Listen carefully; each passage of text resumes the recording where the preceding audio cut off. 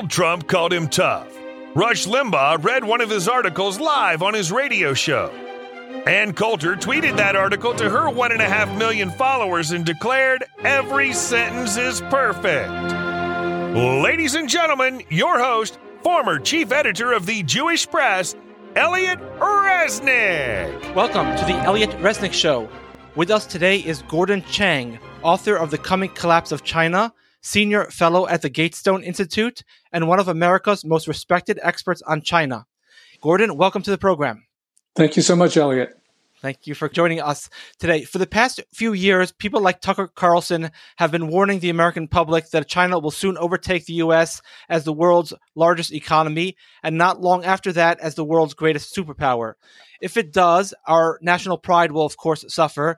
But other than that, why is this development bad? America wasn't the world's greatest power before World War II. For most of our history, England was stronger than we were. France was stronger than we were. Countries like Russia were probably stronger than we were. And America managed just fine. In fact, we flourished. So why is it bad if a country like China surpasses us as the world's greatest superpower and we return to the world position we occupied in the 19th century?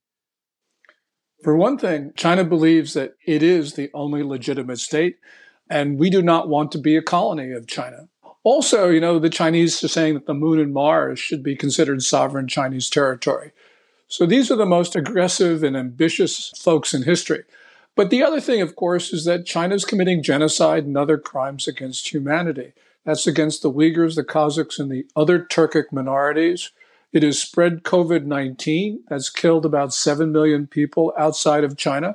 And China did that deliberately because it lied about contagiousness in December 2019 and January 2020.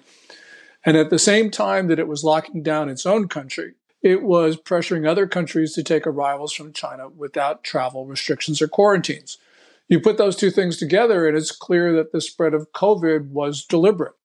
But wouldn't it have spread anyways eventually? I mean, it was a very highly contagious disease, no matter what we would have done in the beginning, no?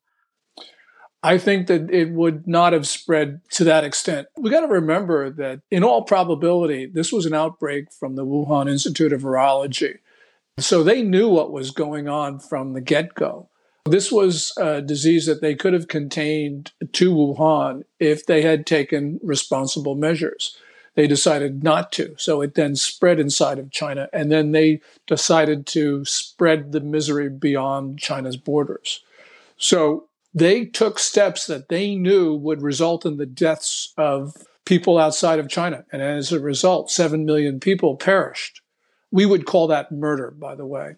We know that China is deliberately behind the fentanyl gangs, and that's about 60 to 70,000 Americans dying each year from doses of illegal Chinese fentanyl. Because China runs a near total surveillance state, we know that those gangs could not operate without the Communist Party approval. And indeed, Beijing's diplomats give support to the gangs, and the gangs launder their proceeds through the Chinese state banking system. So that's additional murders. Now, do you want that regime to be powerful or more powerful than it is today?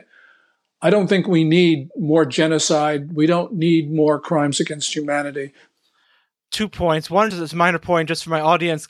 The word genocide is thrown around sometimes, and because I'm a Jew and most of my audience is Jewish also, we often think of genocide in terms of the Holocaust, but the legal definition of genocide is actually a little bit lower. Genocide doesn't just necessarily mean exterminating a people. It could also mean exterminating part of a people or trying to reduce the birth rate of the people. Yeah, genocide is defined in the Genocide Convention of 1948. And of course, it means extermination of a people. But it also means the elimination of ethnic identity. And what China is doing in Xinjiang is there are people who are dying in those camps, which meet the definition of concentration camps. We know they're being tortured. Rape is official policy. Forced abortion, sterilization, imprisonment of children, forced enslaved labor. Those are crimes against humanity, and some of them, especially as they're put together, constitutes genocide. I want to get back to the larger point about the possible future of China in relation to the world, because we're not just talking about China becoming a more powerful country than the U.S. and then China doing its own thing, in the Eastern Hemisphere. I think you believe, and other people believe, that there's actual danger that China will not mind its own business. It will use its power in a harmful manner towards the U.S. Is that true? Yeah, Xi Jinping has been pushing this notion that Chinese rulers have the mandate of heaven to rule what they call Tianxia, or all under heaven. And they also believe that they not only have the right to rule all under heaven, but that heaven actually compels them to do so. This is clear from the themes that Xi Jinping uses in his speeches, but it's also crystal clear from the statements and writings of his officials. So we know that they believe that everybody else should show not only subservience, but also that they should realize that they're no longer sovereign. So that's the Chinese view of this. And since 2017, Chinese officials have been talking about the moon and Mars as sovereign Chinese territory. So you add that up all together, and it means that China wants to enslave the world. It's as simple as that. Could you give perhaps one or two practical examples? Suppose 50 years from now, supposing we don't get smarter and China does overtake the U.S. as the greatest power on the globe. Give us an example, one or two examples how America would suffer, let's say 50 years from now, in this new world. China's defense minister is reported to have said in the first couple of years of this century that China should use disease to exterminate the American population. As an alternative, he said, maybe they leave a few Americans to serve as slaves of China. But we're talking about the destruction of our country. So to that extent, we're not just talking about little bit of economic, pressure or twisting of hands. We're talking much more than that. Correct. And we've heard officials and others in China, especially during the coronavirus epidemic, talking about China using disease to exterminate populations, especially the United States. We know from the writings of Chinese military technicians that they're working on what they call specific ethnic genetic attacks. In other words, pathogens that will leave the Chinese immune but kill everybody else. So we've been put on notice that China intends to kill large portions of the world. Okay, I've read, I'm not sure if this is true, I've read that mercy and compassion are not valued in Chinese culture as they are in Western culture. Is that true? And I ask this question because I think it's directly related to how concerned we should be with China's rise and the prospect of nuclear war. Because at this point, we in the West find the prospect of tens of millions of people dying in a war horrifying. So I think Western countries like America and even Russia are extremely reluctant to launch a nuclear war. I'm not sure the same is true about China. What are your thoughts? Well, in Chinese culture, yes, that compassion is benevolence. These are things that one can trace back all the way to Confucius and even before that. They're not valued in Chinese communist culture, though. And we have heard Chinese officials, generals, talk about incinerating American cities, incinerating Australia, Japan. These are unprovoked, these threats. And so, although China says it has a no first use policy with its nuclear weapons, clearly they do intend to use their nukes. We tend to think of nuclear weapons as instruments of deterrence, to deter somebody from attacking the United States. China tends to view them the way Vladimir Putin does, and that is to obtain obedience from others, to get others not to defend Taiwan or Japan, for instance. So they threaten to use these weapons offensively. So we can't assume that they view the use of nuclear weapons the same as we do. We know from what they say they don't. Okay, interesting. And again, my information might be incorrect. I heard this from somebody who I respect, but he might be incorrect. He was telling me that if you see like a poor person on the street in America, or most of the West, it's considered proper. If someone's poor, he needs money, you give him a little money. That in China, they view that a little bit differently. Is that correct or not at all correct? Well, in communist China, there is really very little compassion, especially of officials. This is a regime which has killed tens of millions of Chinese. We don't know exactly how many, Elliot. The lower estimate is 30 million, upper estimate 70, 75 million. That makes this a bloodthirsty regime. So we're just dealing with a malicious ruling group. And we Americans have been oblivious to this. We didn't pay any attention to Islamic terrorists, even after 1993, where they bombed the North Tower of the World Trade Center, killed 6 people. We didn't pay attention until one day when Osama bin Laden killed 2,977 Americans. China is much more powerful than al-Qaeda ever was. And so we have a political class right now that refuses to listen to what China's regime actually says about us. They declared a people's war on America in May 2019. That was People's Daily, the most authoritative publication in China. When People's Daily speak, that's China speaking. Yet we have a president right now who won't even call China an adversary. So we could lose our country, even though we're so much stronger than China, because we're not paying attention to what the Chinese, in fact, are saying and doing. I've also heard or read, and again, you'll correct me if I'm wrong, that China has sort of like, I guess you would say, a racist view towards the rest of the world, that they're kind of like a superior people, and therefore maybe different laws of ethics might apply to other people versus to them. Yeah, that's right. They have Han nationalism, and it's a deeply racist view of the world. This is not uniquely communist, but it has formed the core of Chinese Communist Party ideology. And so we have to be concerned about the way they, in fact, view us. And we can see what they're doing in Tibet. We can see what they're doing in what they call Xinjiang. These are policies intended to eliminate a racial and minority group. And in fact, they're using murder and torture to do so. I think many Americans, including me, have romantic notions of Chinese culture. So you've already helped disabuse us of some of those notions, but I want to give a few more examples to really do it more. So could you discuss a little bit how China handled COVID outbreaks in its midst? Because a year ago, I spoke to a rabbi who lives in China, and he told me, he was in America at the time, that a COVID lockdown in China means something very different than a COVID lockdown in America. Can you elaborate? Well, on November 24th of last year, there was a fire in Urumqi, which is the capital of the Xinjiang Uyghur Autonomous Region. And we know that people died in their apartments because they were sealed shut from the outside as a COVID quarantine measure. So we know the extreme lengths to which COVID authorities went. They had what's called the dynamic zero COVID policy, which was to prevent any transmission of the disease at all. And they went to great lengths to do that. And they dropped the policy in December of last year. But while that policy was in effect, they went to measures which would be very hard for us to think about how they did it. You know, not only daily testing, but twice a day testing, extreme isolation, all the rest of this, which basically strangled Chinese society for while that policy was in effect. I think this rabbi was telling me that not only in America, lockdown means you sort of stay inside for most of the day, but you can walk around and go to the store. I think he was telling me lockdown means literally you're locked in your apartment. You can't leave to buy food. Food is delivered to you by the government once or twice a day. I don't remember. Or not at all. Oh, is that the case?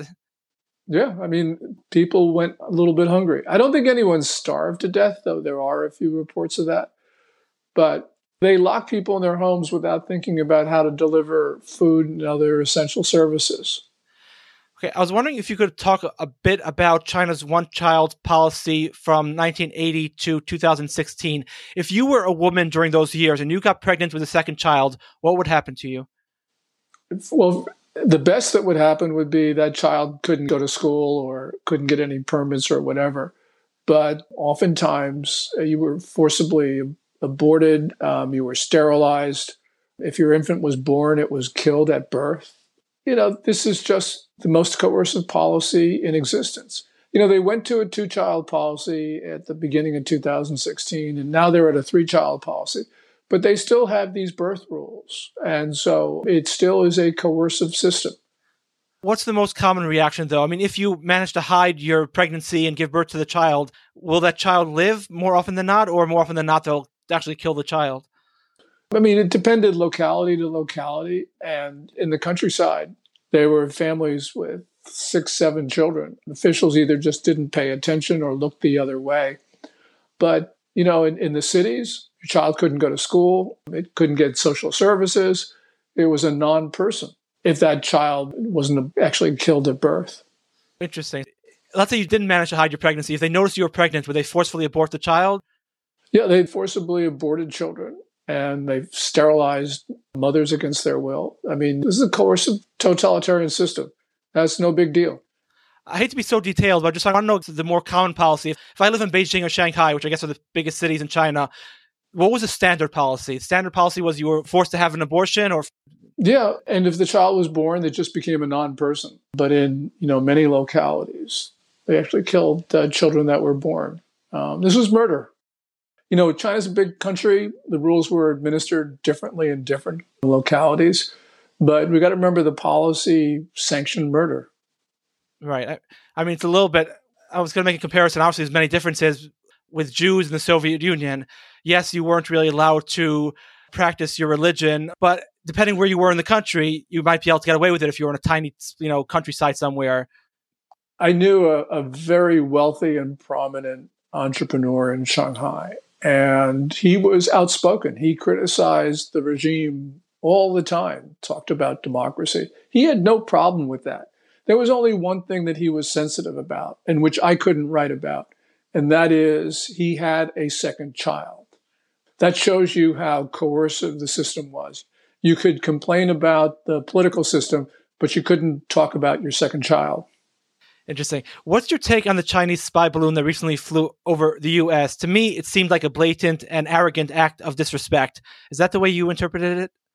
Yeah, it's an act of utter disrespect. And it's a warning sign that China feels it empowered and emboldened to do whatever it wants. Now, I'm not saying that Xi Jinping's assessment of the U.S. is correct, but he believes we're no longer a factor in global affairs. He's extremely bold, and that's going to lead him to do things that will alter the course of history. This is a very dangerous situation. And we have a president right now who believes the way to avoid war is to be meek. Well, that didn't work in the 1930s, and it's probably not going to work now.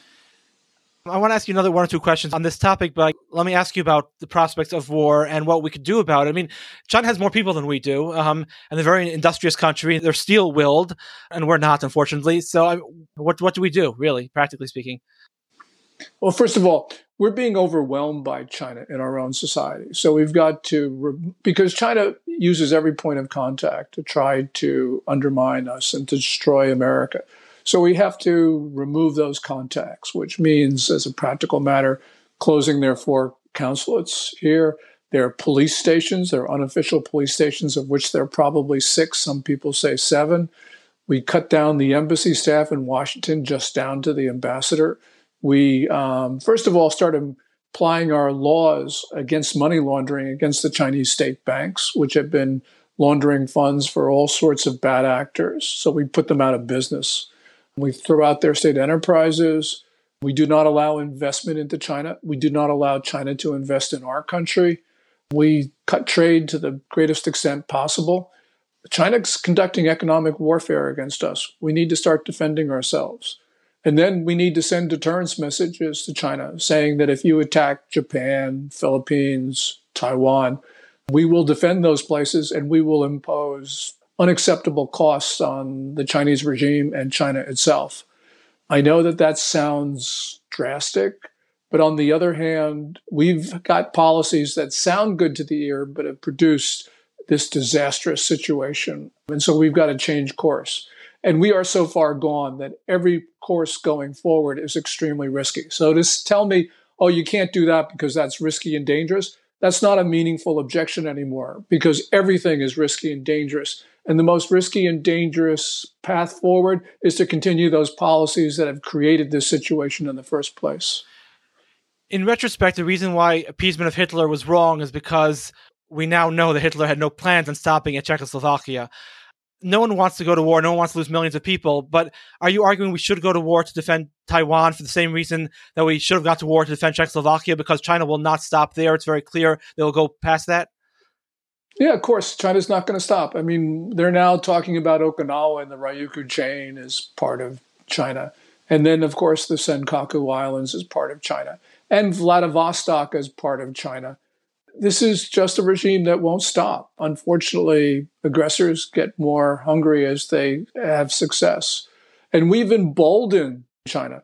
For instance, in 2012, we did not protect the Philippines against China's seizure of Scarborough Shoal. Well, President Obama thought, well, we don't want to aggravate China. But what we did was we convinced the worst elements in China they could get away with what they want. And we legitimized them because we showed everybody else in Beijing that aggression worked. So right after that, China started to pressure Second Thomas Shoal, also in the South China Sea, also part of the Philippines.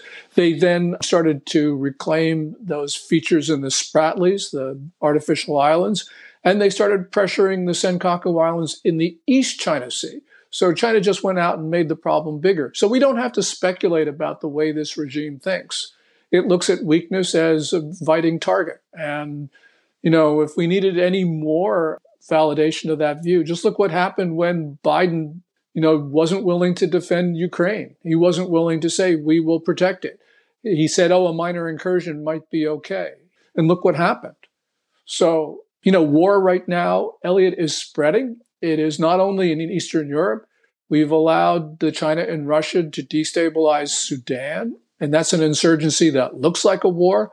That's spreading to the southeastern part of Libya. There are suggestions that China and Russia are going to arm Algeria to go after our friend Morocco. This is really a world that is in the balance. We're at a point where things can go either way, and one of the probable options is war. As Henry Kissinger said on June 7th to Bloomberg, war between the U.S. and China is probable. And I don't agree with Kissinger almost all the time, but this time, for once, he's right. We have to expect that war is coming because we know that China is mobilizing all of Chinese society for war. And so this is extremely dangerous because we have Biden who thinks that we're a country at peace. No, we're not. I mean, we have China mobilizing everybody in China for war. I interpret the Russia situation differently because I don't see anything in Russia's past in the last 1,000 years that indicates that it wants anything more, at best, anything more, or at worst, anything more than Eastern Europe, which is not maybe good for the world, but it's not bad for America per se. America is not threatened if Russia controls all of Eastern Europe. But it seems like China doesn't just want domination in its area. It seems like it wants domination across the globe. It wants to rule the world, not domination. It wants to rule the world. And Eastern Europe includes, by the way, NATO allies. And if we allowed Russia to go after the Baltics, for instance, or Poland, then who is going to believe the United States' word? This is bad enough. We had a Budapest memorandum obligation to defend Ukraine. And that's a little bit of a complicated, it's a bit nerdy, but the point is we had an obligation and we showed Ukraine that we were not as good as our word. And so basically what we said to the world was, look, Ukraine gave up nuclear weapons based upon our word to protect it. And so what we've said to the rest of the world is the best way to protect yourself is to develop the world's most destructive weapons. This is not a world we want to live in, Elliot, but this is a world that is the result of atrocious American policy. We're not aggressors, but we have opened the door to aggression around the world, and we are going to see a world which is unimaginable to us. Some of your critics say, because you wrote a book called The Coming Collapse of China, and they say, well, where's the collapse? And even in our conversation, you're seeming to say that China's getting stronger and stronger and more dangerous. So, No, I'm saying China's getting more dangerous. It's not getting stronger. Okay, so if you could elaborate, so you really think it might actually collapse from within? Well, we're seeing right now that an economy which is, it's contracted at the beginning of this year. If it's growing now, it's maybe only 1 or 2%. It's not growing nearly fast enough to pay off the debt. The debt overhang in China is critical. There are debt defaults of large companies, plunging property prices, worsening food shortages, deteriorating environment, failing local governments. They haven't gotten past COVID-19, and they sit on the edge of the steepest demographic decline in history in the absence of war or disease. I think Xi Jinping is seeing a closing window of opportunity, that he believes that China should rule the world, but he sees that if he doesn't move first, he's going to lose the ability to do so because of these problems and trends. So, yeah, I think that this is a point where China's weakness is going to mean that Xi Jinping can take us by surprise. Interesting. So you think it actually might collapse from within? And if it does, what would occur in its wake? I don't know. I mean, China could break apart. China could stay together. I mean, it could be in a period of disorganization and chaos like it was for much of the 20th century, in the first part of the 20th century. There are any number of outcomes, but one of them is that Xi Jinping decides not to let history take its course and he decides to move. to rally the Chinese people. Remember, he inherited a consensual political system where no Chinese leader got too much credit or too much blame because decisions were shared across the factions at the top of the Communist Party. By grabbing power, he also meant that he has no one else to blame these days. And at the same time, he increased the cost of losing a political struggle. So he is being blamed, and correctly, for the policies that have aggravated the situation in China. So he's a guy with, I think, a very low threshold of risk, and much lower than we think that he has, which means that he can take us by surprise by doing something that, from our perspective, makes no sense. So, yeah, we've got to be really concerned because we have leaders, both civilian and military, who do not have the requisite sense of urgency. What would you say the chances are of China imploding from within before China does something very dangerous? Is it like 5-10% or is it like 50-60%? You know, if Xi Jinping didn't start a war, then China imploding is really high. I mean, you're talking 80-90%. As a matter of fact, it's almost inevitable given the debt that they have and their ideology of throwing out the foreigners or prejudicing domestic Chinese private entrepreneurs, a state-dominated economy, moving back to full totalitarianism. We saw Maoist policies did not work at the beginning of the People's Republic. They're certainly not going to work now in a more modern world. So you're talking China failing. But the question that we have to ask is Xi Jinping going to wait for that to happen, or will he move against us or move against, some neighbor? Right. Couple of last questions. A year or two ago, I came across clips of prominent Chinese officials and spokesmen harshly criticizing, even lecturing to the U.S., as if the U.S. were like a naughty child. I found this very surprising since countries generally refrain from this type of behavior, knowing as they do how powerful the U.S. is. Have Chinese officials always criticized the U.S. in this fashion and I just missed it? Or is this a relatively new development? Well, they've criticized us for a very long time, but and I'm not a Republican or a Democrat, but since Biden has become president, China's message is now different. It's not only criticism, it's also that you no longer are in a position to stop us. And this was evident in March of 2021 when China sent its top two diplomats, Zhang Jiashi and Wang Yi, to Anchorage to meet Secretary of State Blinken and National Security Advisor Jake Sullivan, where in his opening rant, Yang said, the United States is no longer in a position to speak to China from a position of strength. But we've heard those messages with great frequency more recently. So, I think that the catastrophic withdrawal from Afghanistan convinced Xi Jinping that he could do whatever he wanted.